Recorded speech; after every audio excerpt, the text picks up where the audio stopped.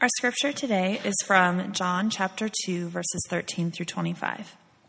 The Passover of the Jews was at hand, and Jesus went up to Jerusalem. In the temple he found those who were selling oxen and sheep and pigeons, and the money changers sitting there. And making a whip of cords, he drove them all out of the temple, with the sheep and oxen. And he poured out the coins of the money changers, and overturned their tables. And he told those who sold the pigeons, "Take these things away. Do not make my Father's house a house of trade." His disciples remembered that it was written, "Zeal for your house will consume me."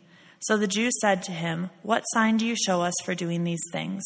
Jesus answered them, "Destroy this temple, and in 3 days I will raise it up." The Jews then said, "It has taken 46 years to build this temple, and will you raise it up in 3 days?" But he was speaking about the temple of his body. Where therefore he was raised from the dead, his disciples remembered that he had said this, and they believed the scripture and the word that Jesus had spoken. Now when he was in Jerusalem at the Passover feast, many believed in his name when they saw the signs that he was doing. But Jesus, on his part, did not entrust himself to them, because he knew all people, and needed no one to bear witness about man, for he himself knew that he was in man. The word of the Lord. In 1924, a Swedish American from Chicago named Warner Salmon drew a charcoal portrait of Jesus for the cover of the Covenant Companion, which is and was the denominational magazine for the Evangelical Covenant Church. And in 1935, he did his first oil version of this same drawing. And in 1940, the students at North Park Seminary requested for devotional purposes that Salmon paint another version of this portrait for them. And this version caught the eye of some intrepid religious marketers who saw something in that portrait that they could sell. And boy, were they right. And so Salmon's head of Christ, has been reproduced more than 500 million times since 1940. That is 500 million reproductions of this portrait. And don't worry if you think that we're one of those churches that does not have Salmon's head of Christ. If you go downstairs to the blue room, there you will find the portrait of Jesus painted by Salmon. A gentleman named Stephen Prothero, who's a scholar of religion at Boston University, wrote this book called The American Jesus, How the Son of God Became a National Hero. And he writes there, during the post-war revival of the 1940s and 50s, as Protestants and Catholics downplayed denominational differences in order to present a unified front against the menace of godless communism, Salmon's Jesus became far and away the most common image of Jesus in American homes, churches, and workplaces. Thanks to Salmon and the savvy marketing of his distributors, Jesus became instantly recognizable by Americans of all races and religions. And for my money, Salmon's head of Christ is the defining image of Jesus to this day in our culture. He's white, he's handsome, manly, yet calm, placid, and mild at the same time. This is an extremely palatable portrait of Jesus. Perhaps the truest takeaway from all this, though, is Jesus plus money and marketing. It's as American as apple pie. Lou, you can kill the image. But here's my question for you. Could that Jesus who we were just looking at do what Jesus does in the Gospel of John this morning? Could this Jesus be filled with righteous anger? Could this Jesus form a whip and drive the animals from the temple? Could he be consumed with zeal for his Father's house? Could this Jesus upset anyone? The commercialization of religion is nothing new. Right? It's as old as humankind. In our passage this morning, we see confrontation between Jesus and this system. And what we see, it reveals several marvelous truths about who Jesus is, but it also reveals some unflattering truths about ourselves. And so that's what we're going to look at more this morning, three things. What exactly is Jesus confronting in this passage? And what does this confrontation reveal about who he is? And lastly, what does this reveal about us? So first, what is Jesus confronting? John tells us that it was the Passover time, and Jesus arrived and went up to Jerusalem to observe this festival. This is the first of 3 Passovers in the Gospel of John. The other Gospels just give us one right at the end of Jesus' life. But John gives us 3 Passovers, and so this is where the belief comes that Jesus had a 3-year ministry. And in the other Gospels, this event is placed at the end. It's the event that leads to Jesus' arrest and his trial and his crucifixion. But John places this at the beginning. It's kind of the intro to his ministry, right after this miracle at the wedding in Cana. And so John is doing something by placing this at the beginning. He wants us to understand from the very beginning that Jesus' ministry is a confrontation. In some ways, a fulfillment of what came before. As he says at the beginning, the law was given through Moses, but grace and truth came through Jesus Christ. That's the turning the water to wine in the stone jars. Stone and water. Moses gets water from the rock, but Jesus turns that water to wine. It's a new covenant, a new day. And Jesus' timing for this act is not incidental. Passover is the time when, if you're a male Jew living within 20 miles of Jerusalem, you're expected to make this pilgrimage to worship in the temple.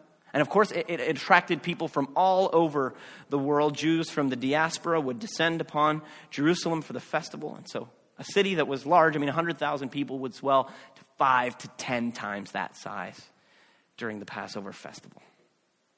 And Passover was a time where God's people would remember and celebrate God's greatest act of all.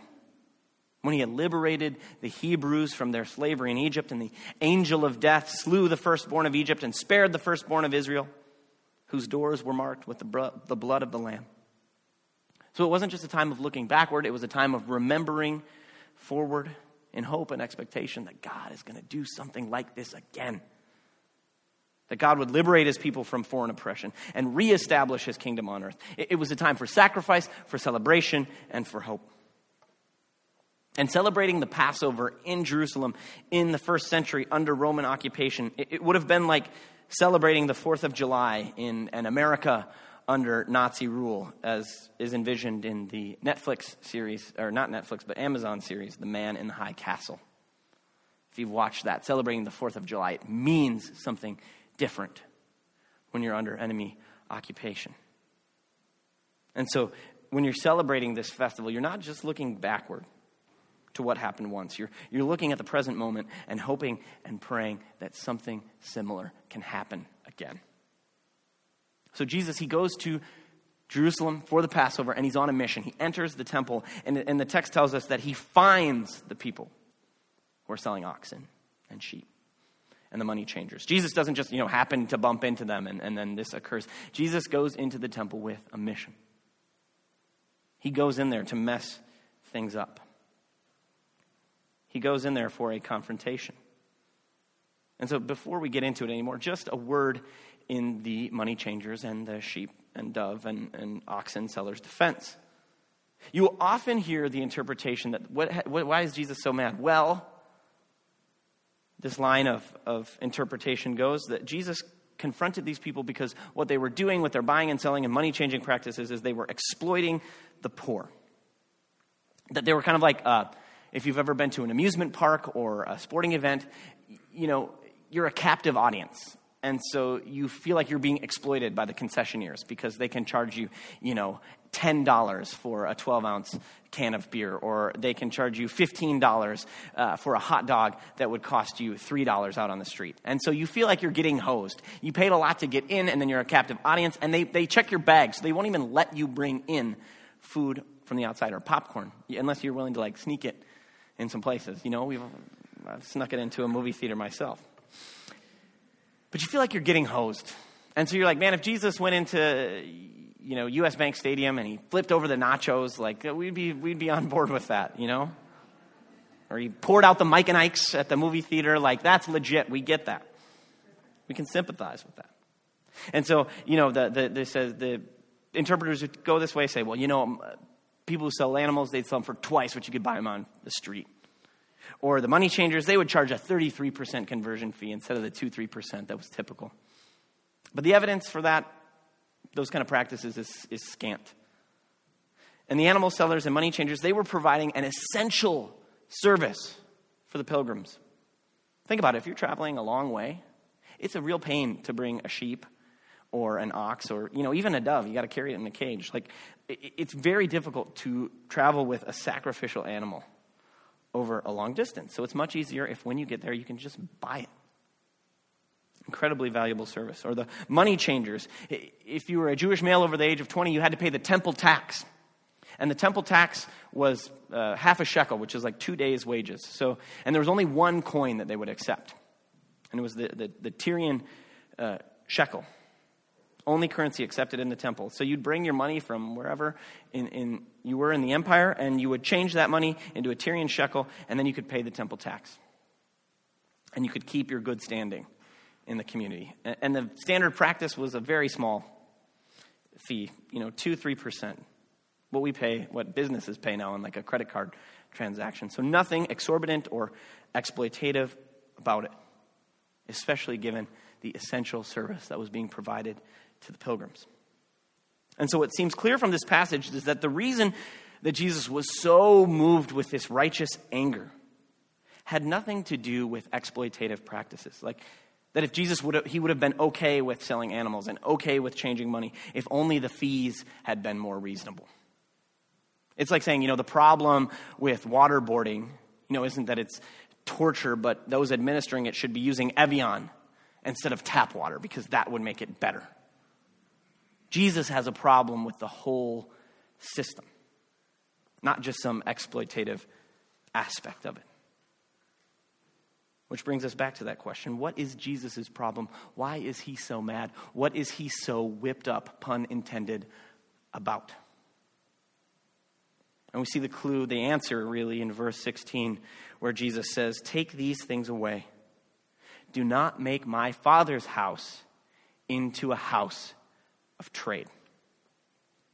One commentator suggests a modern paraphrase of it could be, "Do not make my Father's house into a shopping mall." The reason that Jesus is so mad that he cleanses the temple is that it has become a symbol of the commodification of religion. That was what was supposed to be about a covenantal relationship had become commercial and transactional. One of those relationships where it's, what can I get out of this, is the way that people operate and think. And we've all had transactional relationships in our lives before, and those are not good. They're not deep. They're not covenantal. And so Jesus' cleansing of the temple is his critique and rejection of religion as every human effort to manage our relationship with God on our own terms. Right? Religion says, do this, and you'll get God. Input A will give you output B. But grace says, do nothing, and God will get you. And a marketplace says that grace is something that can be bought and sold. And with apologies to Dietrich Bonhoeffer, what's so amazing about grace isn't that it can be had on the cheap. It's even worse than that. It's free. And we can see the commercialization of Christianity in our own day and our own culture. How it's become just another lifestyle product that can be bought and sold. Another big box store or one-stop shop. There's a large, what we would call a mega church in the suburbs that we visited after we moved back. And what struck me about the experience was just how well produced everything was. Parking was a breeze. We dropped our kids off and the staff was so friendly and the kids' space looked like something out of a storybook fantasy. We sat down in our theater-style seats, no uncomfortable pews, without pew cushions, some of them.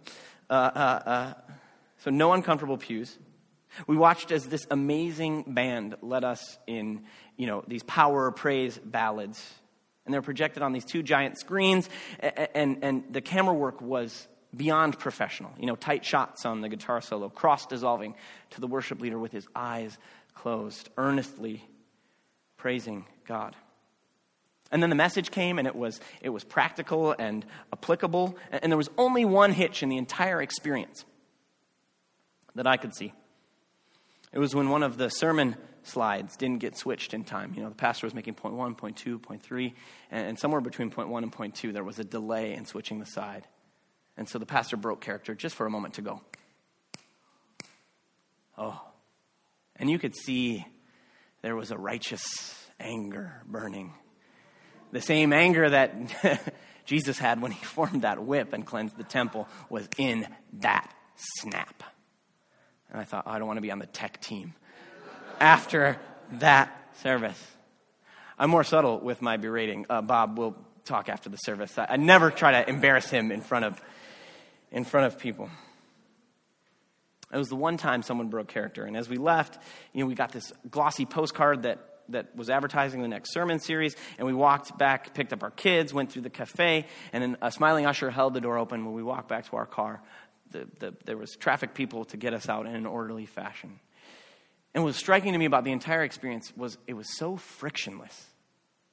It was so easy to come and go. And how truly excellent each and every part of the service was, the experience was. And clearly this was no accident. Right? This was thoughtful, purposeful, intentional. That this had been crafted to appeal to the sensibilities of your average middle-class American. Lots of parking, free childcare, and no one invading my personal space. And if I'm being honest, sign me up for that, right? We joke about the parking lot here at church. It's behind the dumpster. And so there's 2 parking spaces here at church. That is our parking lot. But the one image that I couldn't shake from my head with that whole experience was that snapping of the pastor. Genuine anger on his face when that one moment didn't go according to plan. But who can blame him? Because the expectations are set up, right? That you are going to give people excellence. Excellence is what people expect. And if you can't pull that off, guess what? There's another church that will. I think mega churches are easy to pick on because they're a clear instantiation of a consumer-oriented religiosity in our culture. But before we get all smug and self-satisfied, isn't there just as much danger for us to operate according to market rather than mission principles? The megas, they reach the masses. But we offer a more boutique, bespoke, artisanal experience of church. We've got Christianity in the city for people who like good coffee and bike lanes and the neighborhood vibe. And while the megas, they sell excellence, we sell authenticity and real community. And we are want to display that we have the correct social consciousness. We're not like them. They're KFC. We're Revival. They're IHOP. We're Our Kitchen. They're Starbucks. We're 5 Watt. Which is a good thing to be. It's delicious. But so we are just as apt to remake our version of the Christian faith according to the principles of our own marketplace, right? Our own consumer demands for God to give us the version of the faith that confirms all of our priors. Here's what a church like ours and a church like that mega we have in common. We both need Jesus to come in and drive out of our hearts the ways that we've turned our relationship with God into just another transaction, just another product, just another expression of our consumer preferences. To do something about how we've tailor-made God to fit what we already know and we already believe. And we need to stand wide-eyed, face-to-face with the wild-eyed, whip-yielding, grace-pouring out Jesus that we meet in Scripture. We want Warner Sallman's head of Christ. What we need is John's Jesus to whip us into shape. Our religiosity, just like the temple, needs to be torn down and rebuilt by Jesus. So that's the next thing we're going to look at. We're going to look at what did Jesus confront. We saw that. And now we're going to see what this tells us about who Jesus is through this confrontation. And so John, as I've said several times, is a gospel of signs. Events pointing beyond themselves to a greater truth and a deeper reality that you can't just read off of the surface. And so Jesus disrupts the entire temple system by stopping it, if only for a moment. And so he does this, and naturally and understandably, the Jewish leadership asks for a sign. They're basically saying, show us your credentials. Who do you think you are? Not just any, wandering prophet, would-be Messiah from Galilee can come waltzing into the temple and pull a stunt like this. If you're going to do this, you better have a good reason. You better have some credibility. You better be able to back it up. So they say, show us a sign why you did this. And so while John is a gospel of signs, always in the Gospels, in John and the other ones, the demand for a sign is actually an act of unbelief. It's just another expression of the human religious impulse to get God on our own terms. God, show me a sign. And you better give it to me, because the customer is always right. So Jesus says, destroy this temple, and in 3 days I will raise it up. That's the only sign you're going to get. Resurrection. And you're going to have to wait for it. And they understandably think that Jesus is talking about the actual physical temple. But from a post-Easter perspective, we can see that Jesus, and John tells us, he was talking about his own body. And by saying this, Jesus is making a remarkable claim about himself. I think it's, you can be so inured to Christianity and have spent so much time in it that you wouldn't see how just really radical this claim was that Jesus was making about himself. I can raise up, this body is going to be the new temple. That it's going to do what the temple no longer can. And the community that gathers around me is going to replace this structure. We're going to do what the temple was supposed to do, but can't do any longer. And when you hear it as it must have been heard to the first Christians and in the first century, it's so audacious, we can understand why it would have been almost impossible to believe. This type of claim that Jesus makes, I'm the new temple, it brings to my mind that classic, C.S. Lewis trilemma, that Jesus is either a lunatic or a liar or Lord. Either you take what he says with the utmost serious, or you completely ignore it. And even though this argument I don't think has purely logical force, there's kind of an intuitive persuasiveness about it. That when we really read and hear the kind of things and claims that Jesus is saying and the claims that he's making, we're confronted with a choice. Either this person was totally full of it, in which case he would be as wicked as any other diabolical figure in history, or he was out of his mind. I mean, just as much God or Messiah as the next person under a freeway overpass with mental illness, and this is the scariest of all because it demands the most from us, maybe he actually is who he says he is. In which case, we'd better listen. And so Jesus says, I'm the new temple. And so what's true of the temple is now and will be true of me. And so understand what that means. We have to understand what the temple was for. And so there's just really three things that we can think about. There's more than that, but three things we can hold in our mind that the temple was supposed to do that then are fulfilled in Jesus. So the temple is the place most obviously where sacrifices were offered and sin was dealt with. And the sacrificial system ensured that guilt was transferred from the people to their offerings, and then they went up in smoke. And so people's sins vanished like so much smoke in the air or incense in the air. So temple is the place of sacrifice and of atonement and forgiveness. The temple was also the place where God was present. God's glory dwelled in that place. So it was really the meeting place, the fusion between heaven and earth. If you wanted to meet God, you could go there and experience and encounter God's presence. And lastly, the temple was the place of worship. If you really want to worship God, you wouldn't go to a synagogue. That was a house of study.